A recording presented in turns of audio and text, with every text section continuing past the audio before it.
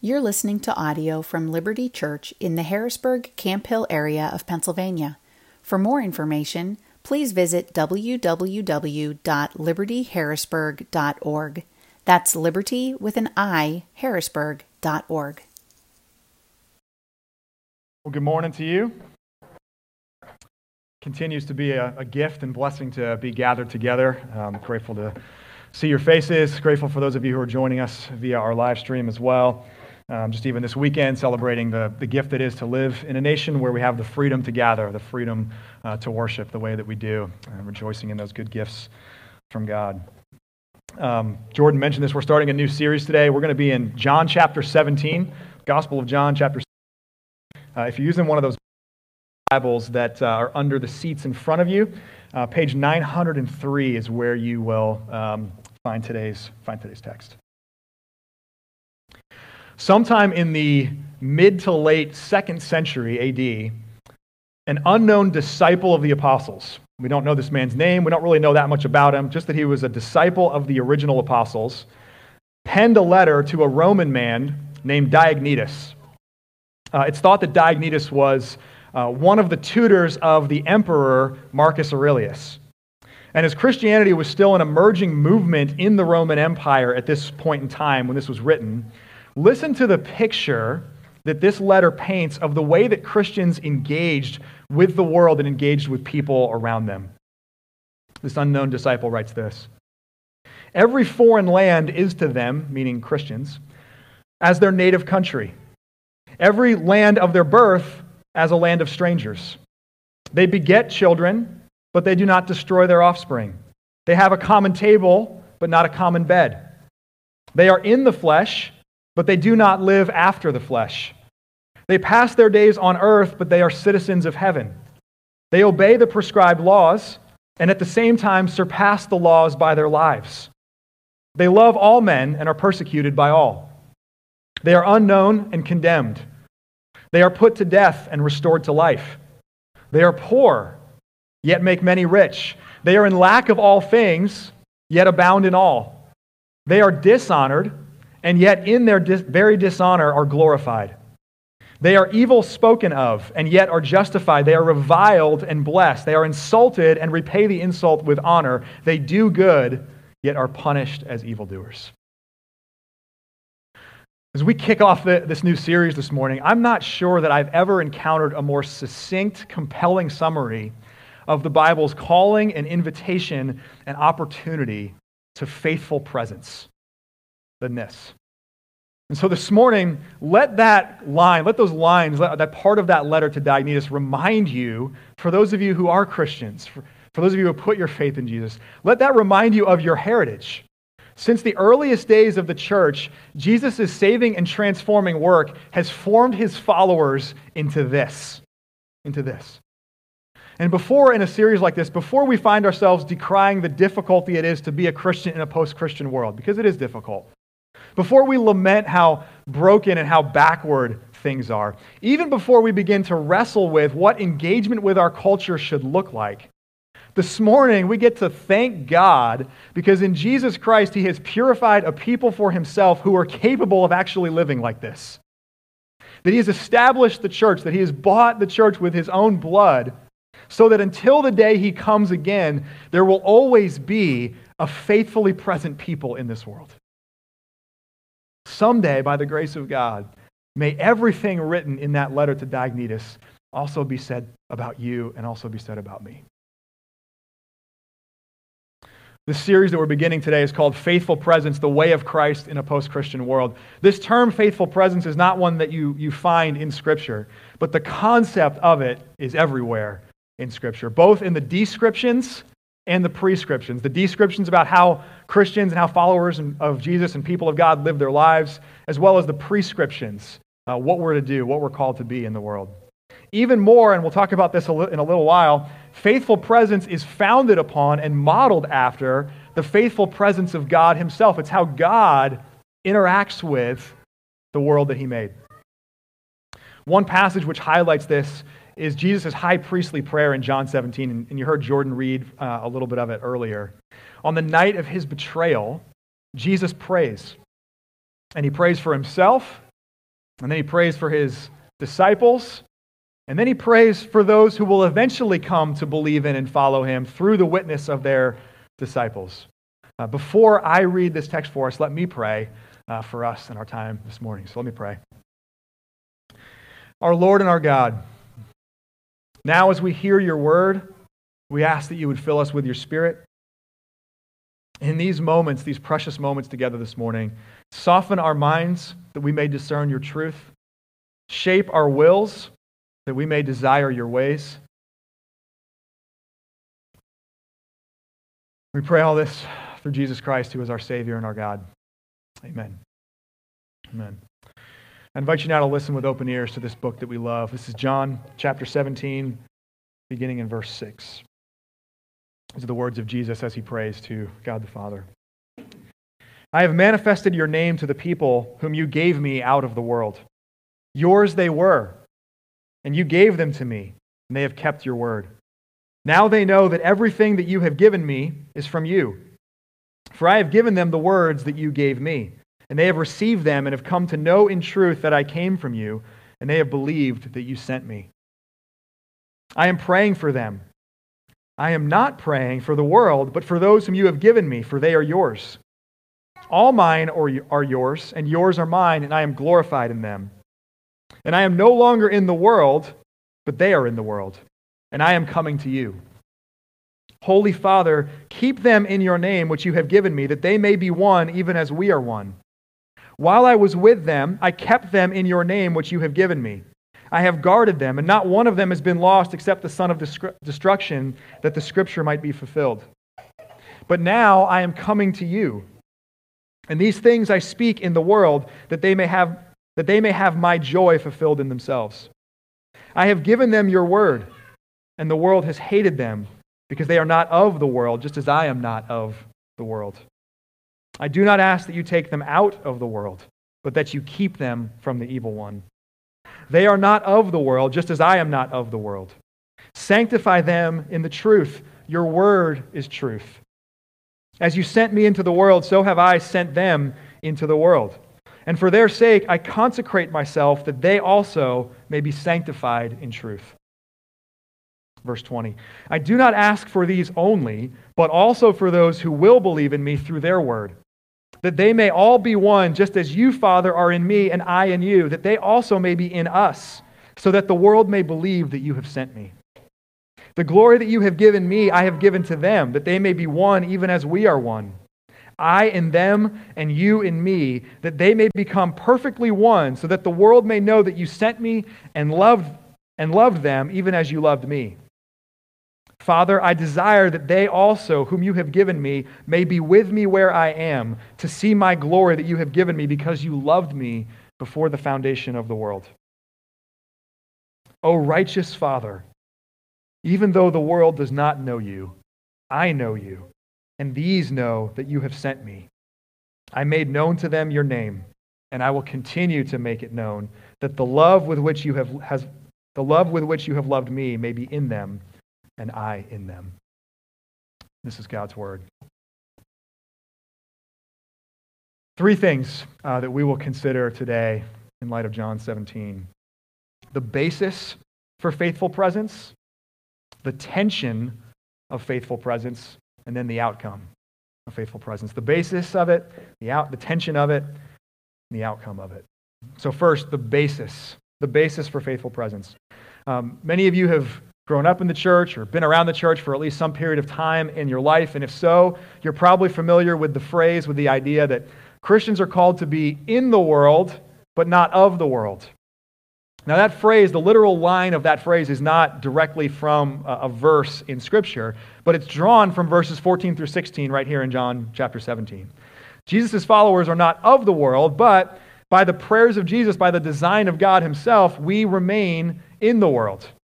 And fleshing that out with the rest of what we see in this passage in John 17, we see that this requires both faithfulness and presence. By faithfulness, Jesus means a distinct identity and ethic. A distinct identity and ethic. Jesus' followers are those, verse 6, who come out of the world. who in verses 14 and 16 are not of the world, just as Jesus himself, his own identity as he was in the world, is not of the world. When we trust in Jesus, when we come to trust in his finished work, his life and his death and his resurrection, we are united with him. We become sons and daughters of God. We are new creations. We are born again. There's a second birth. Our old hearts of stone are ripped out and replaced with soft hearts of flesh that can know and follow and submit to and believe in him. There's a fundamental change of identity that takes place. In verse 9, Jesus says, I am not praying for the world, but for those whom you have given me. Now that's an incredible statement there in verse 9, because it clearly defines an us and a them. It clearly lays out a distinction between the world and those who formerly were of the world but have now been delivered out of the world and now belong to Jesus. And this distinction, as we go on to read, is not just one of identity but also ethic.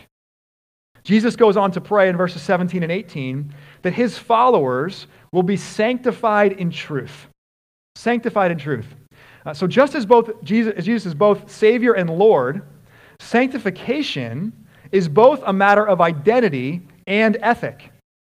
When we trust in Jesus, we are sanctified. There's a positional kind of change in our identity that takes place. We are now, it can even be spoken of so powerfully that it's like past tense. It's already done and happened. We are cleansed, we are washed, we are purified, consecrated, set apart people. But there's also a progressive calling to a new way of life, to live out that new identity, a new ethic and a new morality following in the way of Christ, following the commands that Jesus, our King, our Lord, has given us. This is a distinction that must always be carried with humility. With humility. And even here in the context of John 17, the distinction is not only for the sake of Jesus' followers, it's also for the sake of others.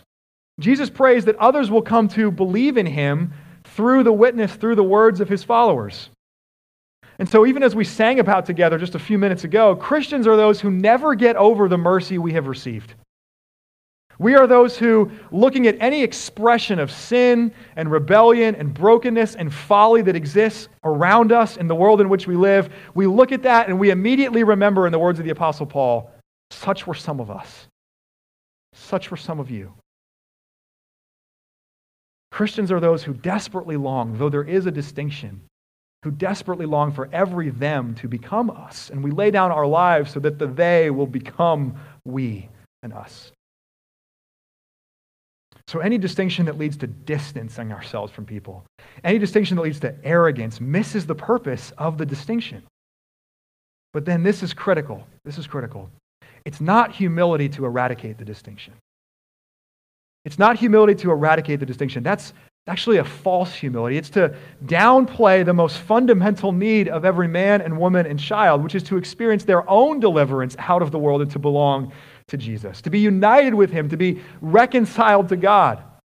The distinction, the faithfulness of Christians in both identity and ethic is meant to embody and display that there is something more, that there is something better, that there's something necessary that can only come by the hand of God, by the act of God. That there is a better way to follow, a better way to live.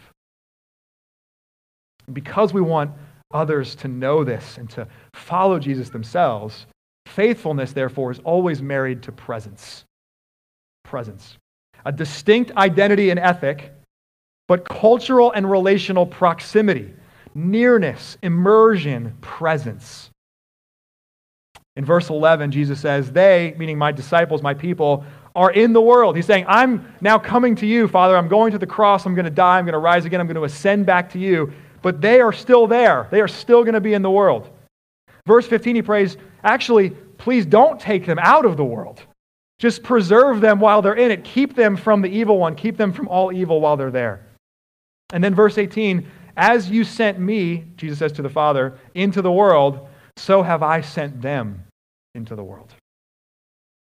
We looked at this a little bit last week as we wrapped up our series on the mission of God's people, that this sending, when we read about it in Scripture, it's not just a statement of fact.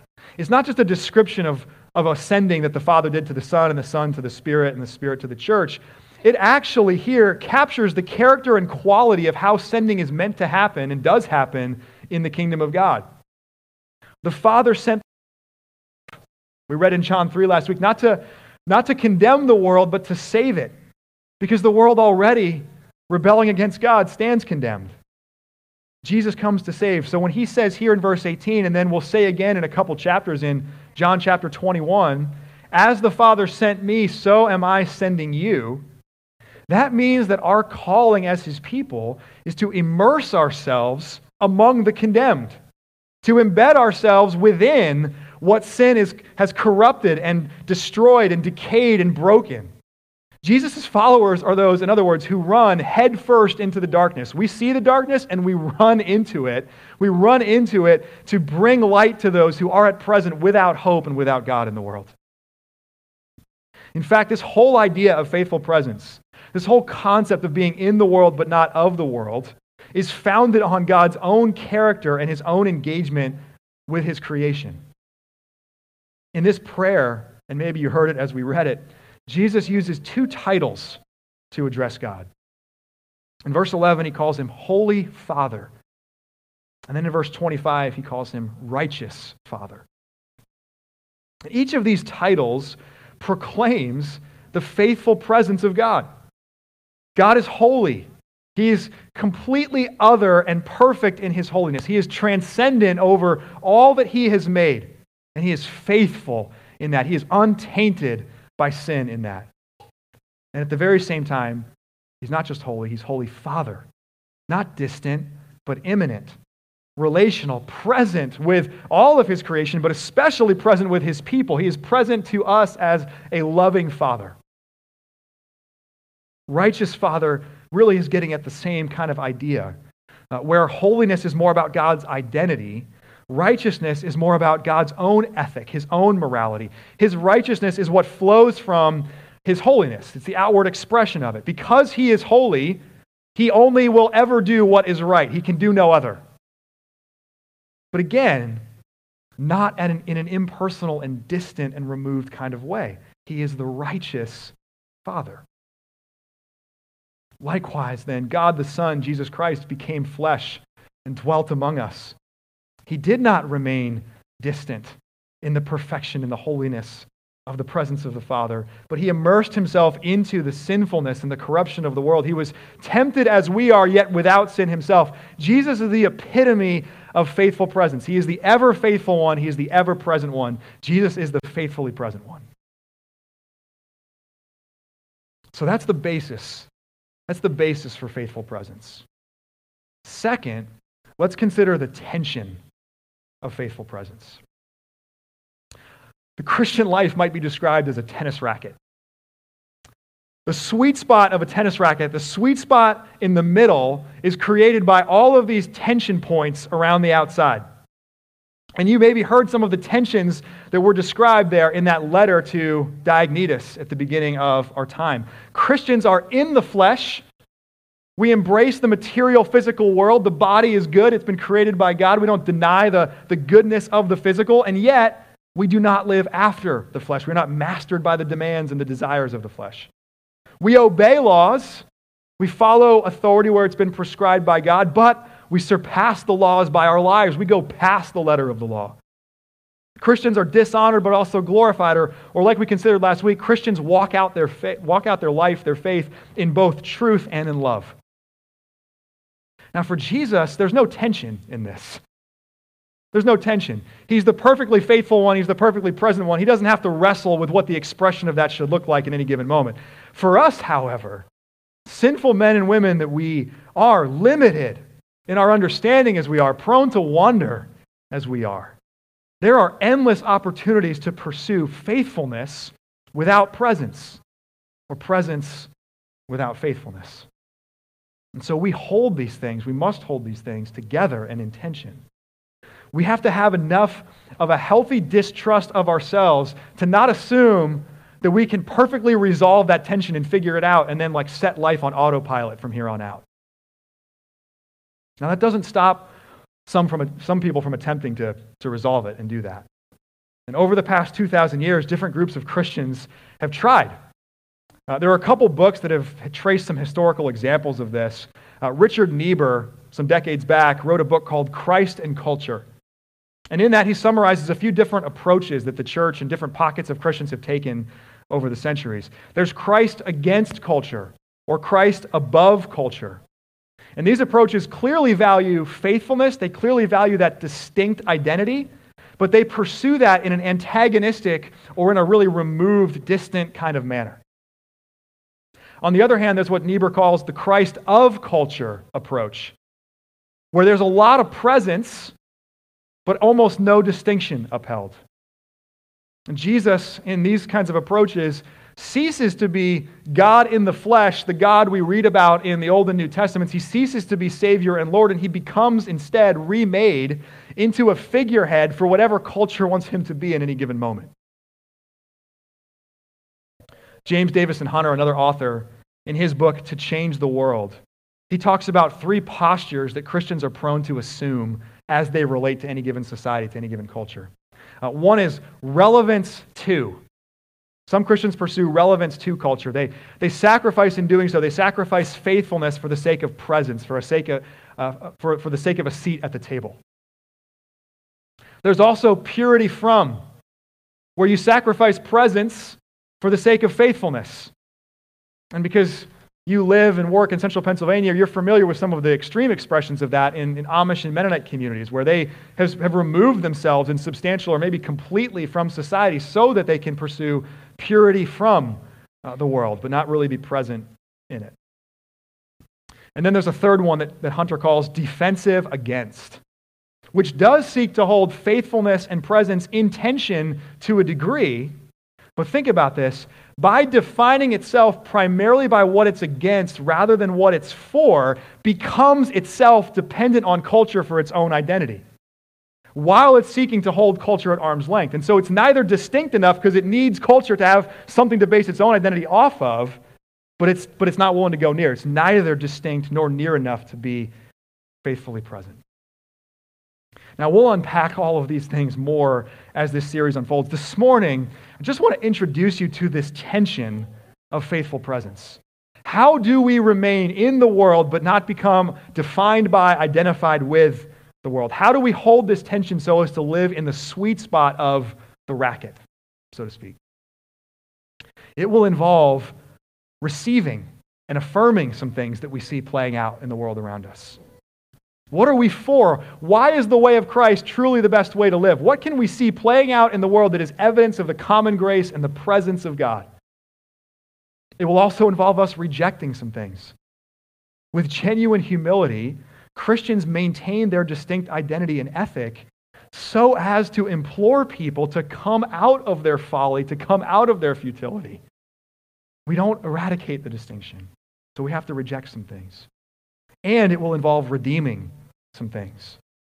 Not presuming ourselves to be the Redeemer in the way that only Jesus Christ can be and is, but then stepping into his redemptive and reconciling work to fulfill the command that he has given his people in the Sermon on the Mount to be salt and light, to be salt that preserves and stops the decay caused by sin, to be the light that runs headfirst into the darkness and then pushes back what's dark. What do we receive? What do we reject? What do we redeem? Those are not easy questions. And if you've wrestled with them, then you already know that. But the tension that they create becomes the framework through which we pursue faithful presence, through which faithful presence is found. So that's the basis, and that's the tension. Third, let's consider the outcome of faithful presence. In this prayer in John 17, Jesus points out, and then he even asks God for some specific results that will flow from living this way. And it's important for us to start a series like this thinking about the outcome really for two reasons. One, it'll help us calibrate our expectations. Like if we're going to step into and pursue faithful presence in the world, what should we expect that will feel like, look like, sound like, smell like? What will it mean to actually pursue this? And then second, it will also give us some good litmus tests to evaluate and to consider our own lives and say, are we actually doing this? Are we seeing some of the results and fruit of this? Or maybe have we instead fallen off a ditch into either side of the road of being faithful but not present, or present but not faithful. One of the outcomes, and the one that by far caught me most off guard this week, verse 13, joy. Joy. Jesus prays that they, my disciples, might have my joy fulfilled in themselves. A few decades back, Martin Lloyd-Jones wrote, "The greatest need of the hour is a revived and joyful church."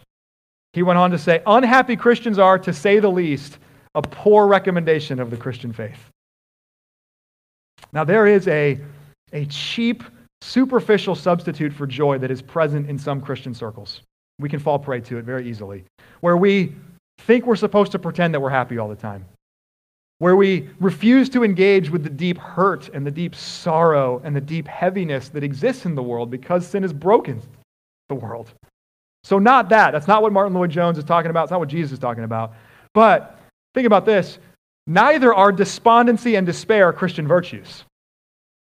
And actually, when we think about the fruit of the Spirit, the work that the Spirit of God does in the hearts of the followers of Christ, the second one on the list of 9 is joy. Love, joy. It's the fruit of the Spirit. As someone who struggles to be joyful, as someone whose life and whose ministry is not first and foremost characterized by joy, this is incredibly convicting and incredibly hopeful at the very same time. And I was stirred up in both of those things, the conviction of it and the hope of it, this past week. When we think about the current state of our society, when we step back and think about where is culture at right now in the 21st century, and we think about what faithful presence is going to entail, what is it going to cost to be faithfully present as God's people here and now? If you're like me, the first thought that comes to your mind is not, wow, the joy of that. I'm thinking much more about the cost. I'm thinking much more about the sacrifices that that's going to entail. But here in verse 13, here it is. Here it is. And so can we, church, together, stop only seeing the weight and only seeing the burden of faithful presence? Can we in this series learn to see the opportunity of it? Can we learn to rejoice in what we have in Jesus, that we have the longing and the desire of every human heart, that the promises of God have found their yes and amen in Jesus? Can we find the joy of that? I love what Eugene Peterson wrote in his book, A Long Obedience in the Same Direction. He wrote this: Christians are not fatigued outcasts who carry righteousness as a burden in a world where the wicked flourish. Christians are people who sing, and he quotes the psalmist here, "Oh, blessed be God, he didn't abandon me defenseless." He didn't abandon us defenseless. We're not fatigued outcasts in the world. We have the presence of God because of the work of Christ with us, and we have joy because of that. Now, joy is not the only outcome. The next verse, verse 14, hatred is an outcome. Just as the world hated Jesus, the world will hate his followers. This is why pursuing relevance in and of itself to the world is an exercise in futility. You might be able to go some of the way to where they want you to be. You will never be able to go far enough. If the world will hate Jesus' followers, that also means it will certainly misunderstand, misrepresent, disrespect, fail to appreciate them. And no doubt, you and I can pour fuel on that fire with our wrong approaches, with our hypocrisy, with whatever. We can make ourselves our own anger, we can make our own arrogance the issue, rather than, as Jesus is pointing out here, letting the issue really be God's word that fuels this hatred. But that being said, if ever someone navigated this perfectly, completely faithful, completely present, it was Jesus. And the world still hated him when he navigated it perfectly. And so we are fools to think that we're going to do better than Jesus. We will never be more faithfully present than Jesus was faithfully present when he walked on this earth. And if we go far enough to be esteemed, to be appreciated in all circles at all times, that will most certainly be at the expense of truth, at the expense of faithfulness. Let me just speed through a couple more. As we've already considered, we will be, verse 17, sanctified in truth. So we can be faithfully present in the first place because we have been sanctified through the work of Christ. But also, God will use our pursuit of faithful presence to do even more of that sanctifying work in us. And for any of you who have attempted to live this way, who have attempted to be faithfully present, you've already experienced and know this to some degree. Because as you do this, as you navigate that tension, your fear and your pride and your idols, the things you devote yourself to that are not God, will be exposed so that God might, through that, continue his pruning and purifying work in you. And then furthermore, faithful presence leads to the outcome of union and unity. All the repetition of the words one and oneness and in, especially in verses 21 through 26. First and foremost, there's union with Jesus. And think about this. This is an incredible thought that Jesus includes here in John 17.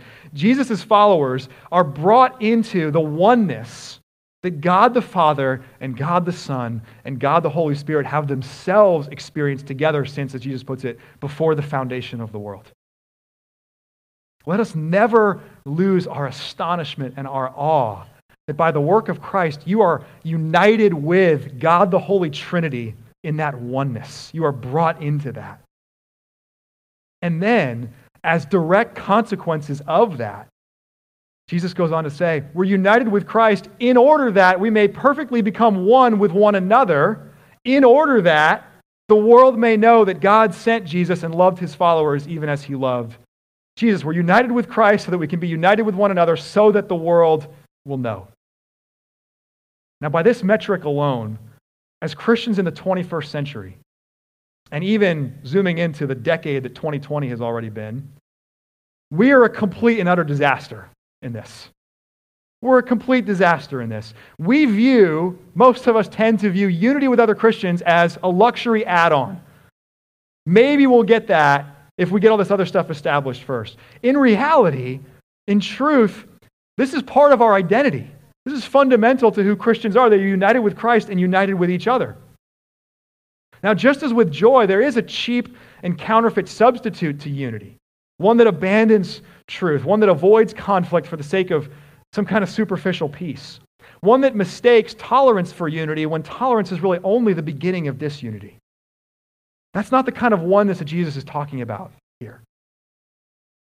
At the same time, when it comes to faithful presence, and I've been this, and maybe you have too, or certainly you will know some people that you love and are close to that have experienced this.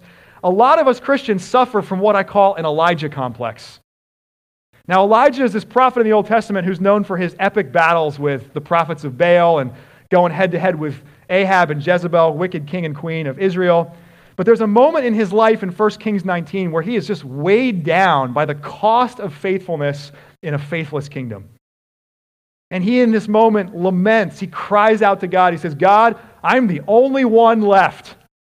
I'm the only faithful one still around. There's me and there's nobody else. No one else is speaking up for you. No one else is faithful. And God says in response, actually, there's 7,000 others. There's not just 7, 70, 700. There are 7,000 others that are faithful like you are. So let's cement this in our minds as we begin this series. We are not the only faithful church in this region or state or nation or whatever geographic territory you want to use there. We are not the only ones, not even close. And you and your micro tribe are not the only faithful Christians. Can we acknowledge that this morning? You and your micro tribe, whoever you identify with, whatever podcasts and books you listen to, are not the only faithful ones. When we start to think that's the case, we will inevitably become someone who divides and distances ourselves in the name of faithfulness, when really what that is pride and self-righteousness and self-pity like Elijah had for himself. Real faithfulness, real faithful presence, John 17, is union with Christ so that we might be united with one another, so that the world might know the love of the Father for Jesus and for his people. We're just getting to scratch the surface this morning. I hope John 17 has whet your appetite for where we'll get to go in the weeks ahead. What is faithful presence? It is living out our distinct identity and ethic as Jesus' followers, lovingly embedded in this corrupted and broken and sinful world that we inhabit. It is stepping into the life and the story of God, our Holy Father, as Jesus calls him, and his only begotten beloved Son, Jesus Christ, who in perfect faithfulness did not remain distant, but entered in and drew near. As Jesus' faithful presence has laid hold of our salvation, may we become his faithfully present people in this time and place. Amen. Amen. Let me pray for us. We praise you, our Father, for making your divine truth real to us in Jesus. We praise you that by the blood of Christ, by his finished work, you have established a people for yourself who are capable and who are called to be faithfully present in the world. That the world will never lack a witness of faithful presence because you've done that. We confess our struggle and our shortcomings in it. We confess the pull to be faithful while remaining distant. We confess the pull to be present while sacrificing faithfulness. We desperately need your grace, and we need the power of your Holy Spirit in us to guide us moment by moment into what faithful presence looks like. We pray that we would do that together in these weeks to come over this series. We pray that we would do that always. And we ask that what we do and how we live and the way that we love would ever become a worthy response to the salvation that your faithful presence has purchased for us. We pray that, Jesus, in your name. Amen. Thank you for listening to audio from Liberty Church. To learn more about our church or to listen to previous recordings, visit www.libertyharrisburg.org.